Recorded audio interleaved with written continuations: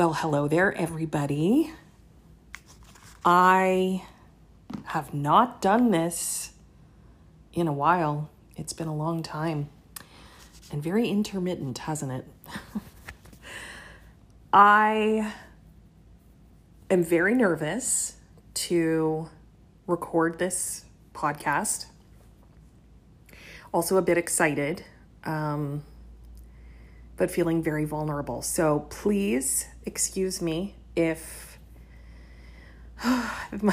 there's extended pauses, if I'm kind of all over the place, or if my voice just doesn't sound like it normally does, because this is a topic that I'm just learning to navigate in my own life, and I felt compelled to share it for two reasons. Firstly, that I know I'm not alone, and I think the more I can share, the more I can help other people who may be feeling the way I feel or have felt. And secondly, as controversial as it may or may not be to you, this week we have Bell Let's Talk Day, which is a day devoted to shining a light and destigmatizing mental health. So I am going to just go ahead and tell you what is going on in my life. I've been diagnosed with adult ADHD. This is a very new diagnosis, and it came about because I'm currently trying to help my kids through some struggles they're facing. And I've learned that this is often how women get diagnosed, is that they're missed all through childhood, adolescence, and so forth, and further on and beyond. I can't speak. They're missed, and it's not until usually perimenopause hits, and that's usually late 30s, and often, not always, but often coincides with looking for help for their own children who might be displaying traits of ADHD. So, because the only people who listen to this podcast are friends of mine, I think you probably are either shocked at what I've just said, or you're nodding your head and being like, yeah. I have to say that with my diagnosis came almost immediately a sense of relief. It unlocked a lot of understanding and compassion for myself right away. I have touched on my mental health a number of times in this podcast, my struggles with some generalized anxiety disorder and some depression. And as I continue to learn more and more about myself through the lens of my ADHD diagnosis, these are common symptoms of women who have ADHD. And in fact, upon further digging, most, or many, I should say, I'm not an expert in this field, but many women actually get their ADHD diagnosis and their anxiety and depression subsides greatly. This is because we have spent the greater part of our lives feeling like we don't really know ourselves, or that something feels off and we can't figure it out. We seek help in different ways, but we really don't know what we're asking for. I saw a great quote about this last night, actually, and I'm going to paraphrase it here. And it was, having ADHD is akin to not only not knowing when to ask for help, because stressed and anxious is sort of our default setting. So when we feel overwhelmed, it's just another layer on top of usually how we feel anyway. So we don't know when to ask for help, because it's kind of like, yeah, this is definitely more acute, but I kind of feel like this all the time. So, I'll just plow through. And the other aspect is not knowing how to ask for help, because we don't really know where to start. I feel so lost, or I have felt so lost throughout my life in so many ways.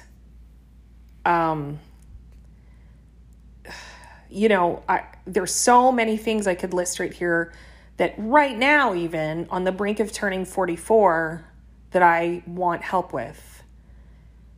But how do you ask for that when your help is legitimately like, how do I organize my house? How do I decorate? How do I shop for groceries? How do I set up a meal plan? How do I ensure that I moisturize my body or get enough exercise? Like, it never ends. It never ends. So that's part of the problem about having ADHD, is not knowing when to ask for help, but also not even really knowing how, because everything seems so overwhelming. So I'm going to try and walk you guys through some of the things that I've discovered over the last little while pertaining to this. And I don't know if that's going to help answer maybe some of the questions you have about ADHD in women. So first of all, I guess one of the most important questions, if you don't already know, is what is ADHD?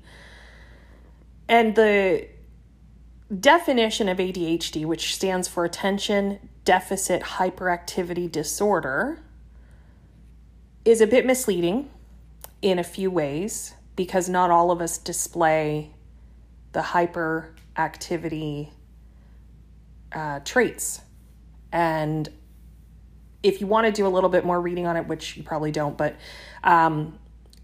usually the hyperactivity traits are more often displayed in young boys and not often displayed in girls.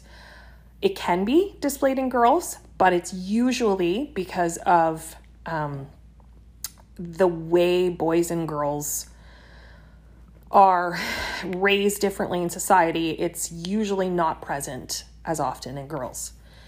But essentially what it is, it's a neurological disorder of self-regulation that impairs executive functioning. And that sounds like I'm going to go work at a corporation. Executive functioning. So essentially what it is, there's two things here: self-regulation and executive functioning. Self-regulation is the ability to regulate, or how do I put that into my own word? Sort out and deal with your own thoughts, behaviors, moods, anything that has to do with yourself. The ability to regulate that in a neurotypical person is something you don't have to think about. I don't think I'm explaining myself well enough. The ability to self-regulate, first of all, doesn't show up in early childhood. This is why we have temper tantrums. We call them, the terrible twos. Or you see preschoolers arguing over a toy, yanking it back and forth between the two of them. Self-regulation doesn't necessarily happen overnight. It happens with maturation of the frontal lobe. So you can see self-regulation kind of develop over the course of a person's young life. And people with ADHD struggle with self-regulation. Now, again, if you're looking at the more typical ADHD standard behavioral trait, you're going to see children who have trouble staying seated, children who have trouble listening to instructions or following instructions, or trouble controlling their outbursts in class. So they're the ones that might be talking over top of the teacher, or not listening when things are very serious. They just can't control or regulate their own behavior. Now, executive functioning, this is a big term, but what it means is essentially planning and implementing your own life in ways that are efficient and make the most sense. That's the best way I can put it. So they are the unwritten and often unspoken rules for how to be a person. So for instance, getting up, brushing your teeth every day,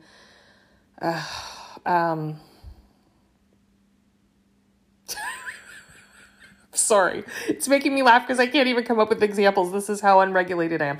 But essentially, executive functioning is what allows you to be efficient as a human being and not all over the place. And people with ADHD have a neurological disorder of self-regulation that impairs that. So we can't prioritize things according to what would make the most sense. It's very difficult for us to organize and put things in order. So that can be seen in many different ways. For me, one of the telltale signs was and is my forgetfulness. And that's where I'd like to segue away a little bit from the technical aspects and into my life. My whole life, I have been a forgetful person, and it's been the most embarrassing thing about me in my own mind. I'm very ashamed of it. It causes me a lot of distress and a lot of shame and anger with myself that I am forgetful. Growing up, my mom used to jokingly say, "Oh, April, you'd forget your own head if it wasn't attached." And it was true. And I don't blame my mom. I was born in 1977, and ADHD in girls, by the way, is so new in psych. Like it's newly studied. It typically wasn't thought of as something girls could have. So I don't blame my mom. It's not like she would know. And the other thing worth noting is I was high achieving. Often women who struggle with ADHD are women who have pursued higher education. They read well, they speak well, they often do very well in one area of their lives, and their diagnosis therefore goes unseen, or their diagnosis, their ADHD goes unseen.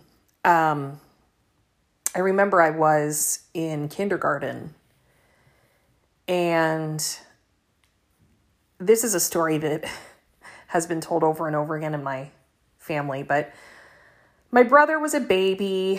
We're 4 years apart. So I was going to school. I would have been maybe 4 or 5.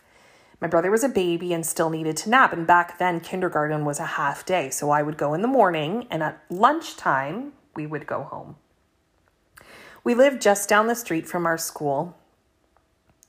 And so because my brother was a baby and needed to nap, my mom sort of worked out a bit of a deal with the crossing guard, who was a neighbor of ours, saying, listen, Valerie, if you can watch her walk from the school to you, which wasn't very far, it's half a block, I can watch her from you to me. Now think about this. Would we be doing that in these days? Would I have been sending my 4 or 5-year-old to school or home by themselves? No, but that's just the world we live in now. So I did this happily. In fact, it was probably one of my most favorite things, is that I felt so responsible and mature and free, right? Like, okay, I'm going home now, and I'd walk home by myself, and I loved it. And I recall one day I was wearing a little sundress, and it was probably early to late October, so a little too chilly out to be wearing a sundress. And I walked up to the crossing guard, who said, April, oh my God, your arms are beet red, because they were so cold. And she put her hands on my shoulders, and she said, where's your coat? And I said, oh, my mom didn't send me with one today. And so off I go down the hill. My mom's standing at the back door looking at me, and I get to the house, and she goes, April, where's your coat? And I said, you didn't send me with one today, Mom. And she said, I did. And I was adamant. You didn't. You didn't send me with a coat, Mom. So once my brother woke up, she gathered us up, walked up to the school, walked into the front doors, and there on my peg with my name over top of it was my little fall jacket. Just plain sight. And it was a big laugh, and we all still laugh about it, and it's just who I am. I also, a few years later, really struggled with sleep. Actually, maybe not even a few years later. I think it started around that age, 5 or 6, and it went on for years, and I had to see a psychiatrist, and everything was ruled out. I'm okay. I'm not crazy. It turns out insomnia is a hallmark of ADHD. In fact, I was just reading today, many people with ADHD report they have a lot of trouble being able to get to sleep at night. They'll say, oh, I stay up a lot later than I really want to or should, because I found if I try to go to bed before I'm really, really tired, I just can't shut my head off. I just keep thinking of stuff. But then once they do fall asleep, they tend to sleep like dead people and often have a lot of trouble getting themselves up in the morning, regardless of how long they've been sleeping. This is from Dr. Thomas E. Brown. So that was really mind-blowing and interesting to me. It answers that lifelong question I've had. I spent my entire school life forgetting homework, forgetting important dates and deadlines, permission slips, forms I needed to hand in, really, really important integral stuff all the time. To the point that if I did remember something, I expected a parade because it was so monumental to me to have remembered to do something the way everyone else did. So that's executive functioning.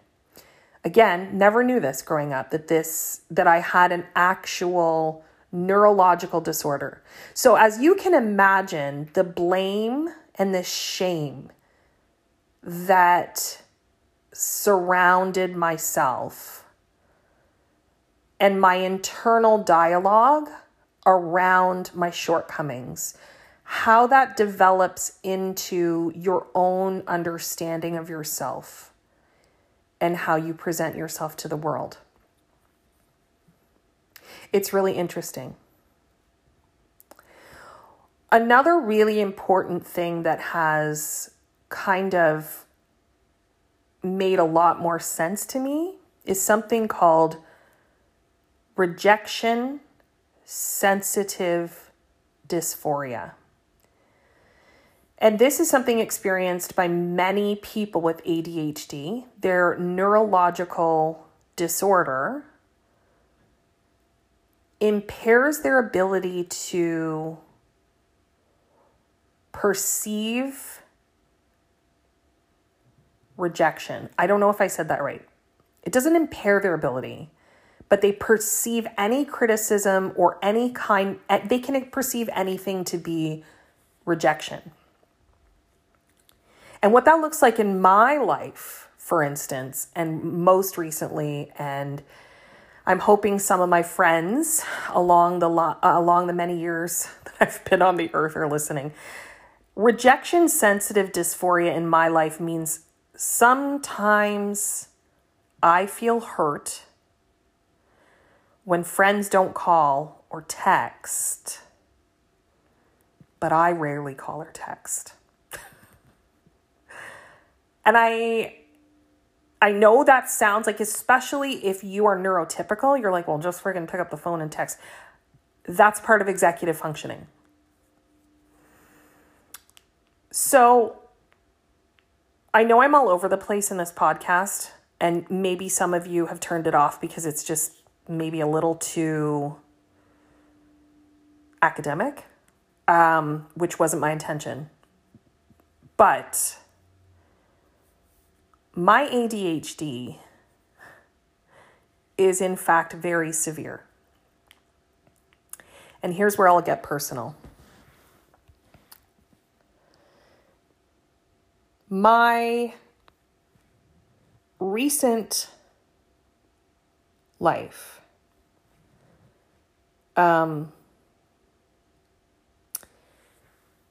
sorry for the pauses, I'm trying to gather my thoughts. Many of you have listened to some of my previous podcasts, and in at least one of them, I talk about my perception of myself as a failure. And that extends to all areas of my life. I had to quit my job as a teacher that I loved so much.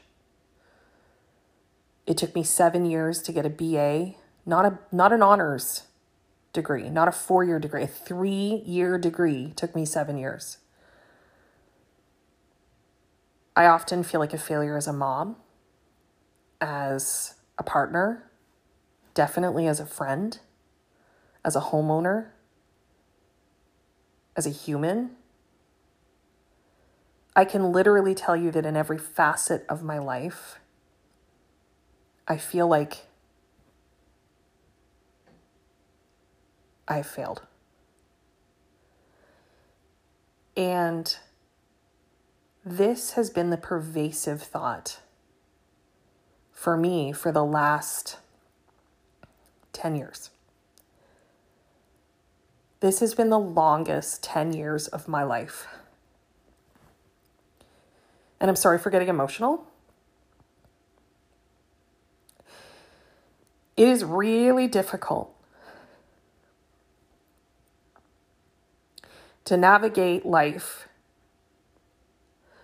with a neurological disorder, but it's even harder to navigate life with an undiagnosed neurological disorder. Because all you do is blame yourself. When I'm late for things, when I can't manage my time, when I don't finish things I start, when I make promises that I don't keep, when my house looks like a tornado blew through it, which is all the time. Everything felt so unmanageable and so hard. And I felt so helpless, never knowing again when or how to ask for help because I didn't know what was wrong. I didn't even know. All I could do was blame myself for being lazy, stupid, incompetent. And this diagnosis has given me the ability to see that it's not my fault. Now, I will never use my ADHD as an excuse for something that I could have done. But I will allow myself grace for not meeting standards that don't work for someone who is neurodiverse. I have to understand better how I am able to best live my life with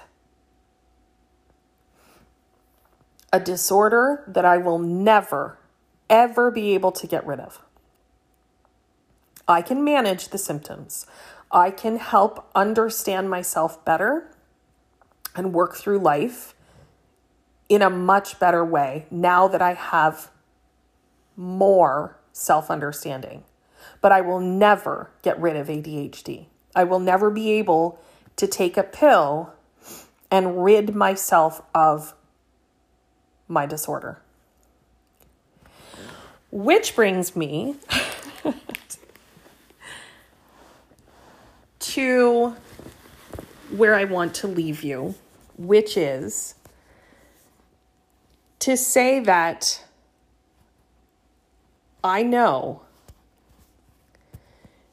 that I have a lot of people who like me, who think I'm funny, maybe people who might even look up to me.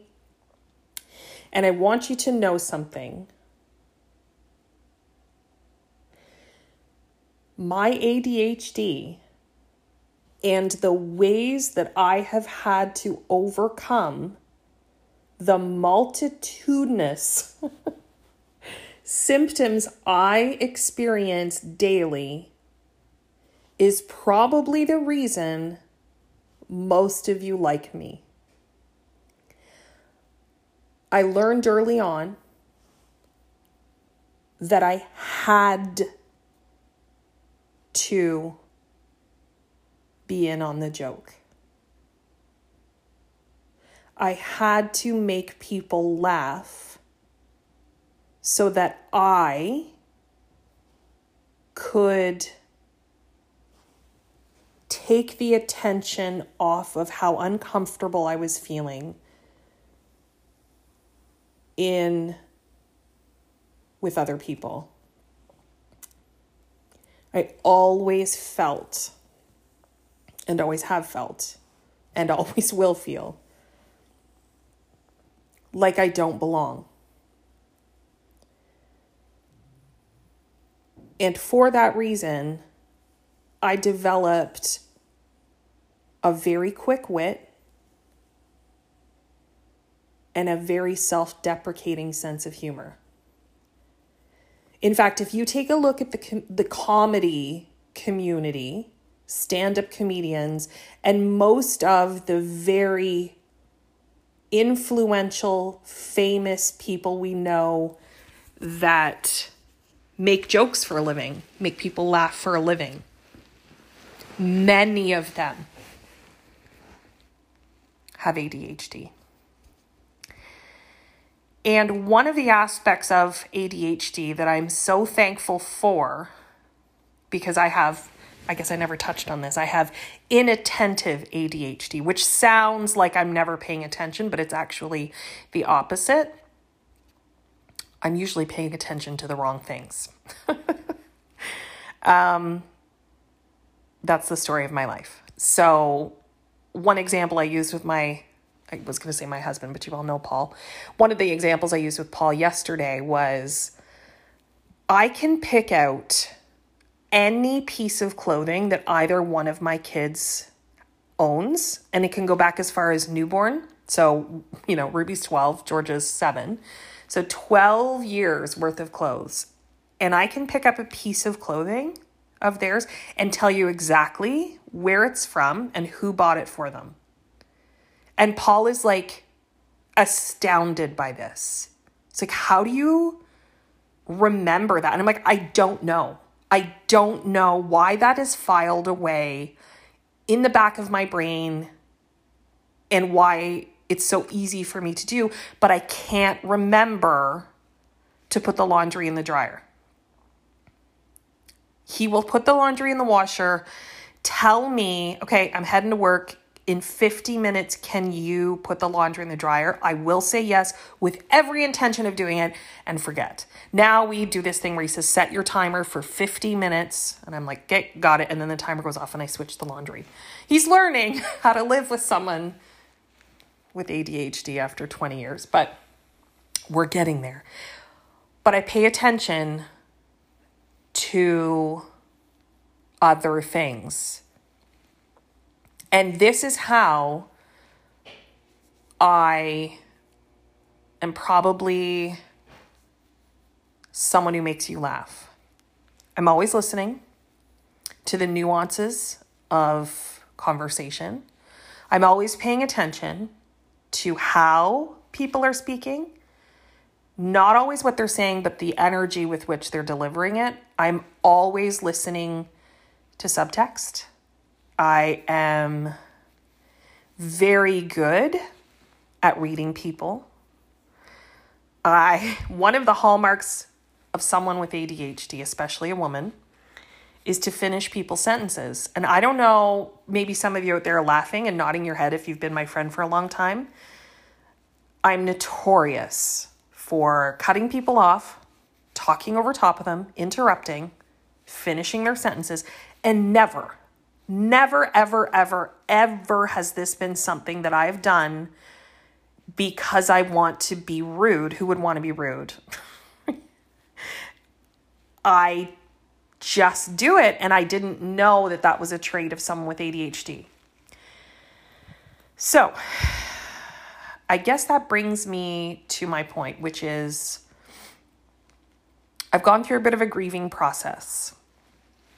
I'm sure I'll continue through this grieving process of looking back at my life and recognizing all of these little memories that now make sense in light of the fact that I have ADHD. And I literally grieve for my little self, who was always trying her best, but always felt like I didn't measure up. And I'm super thankful. Because I think, truly I think, that this neurological disorder has given me the life and the friends and the experiences that I've had to now. I wouldn't want to change who I am. I wish I could have had this understanding of myself a long, long time ago. And the only reason I wish that is so that I could have been more confident. I could have maybe been able to achieve more because I would have known how and when to ask for help. I would have had things in place to support me because I just didn't know. And so I'm telling you all of this, please understand, I don't want accolades, attention. I'm not a narcissist. I am literally sharing this in the hopes that it helps someone, that maybe it helps you understand me more, or someone else in your life who might display some traits that are similar to the traits I display. There are many, many resources online.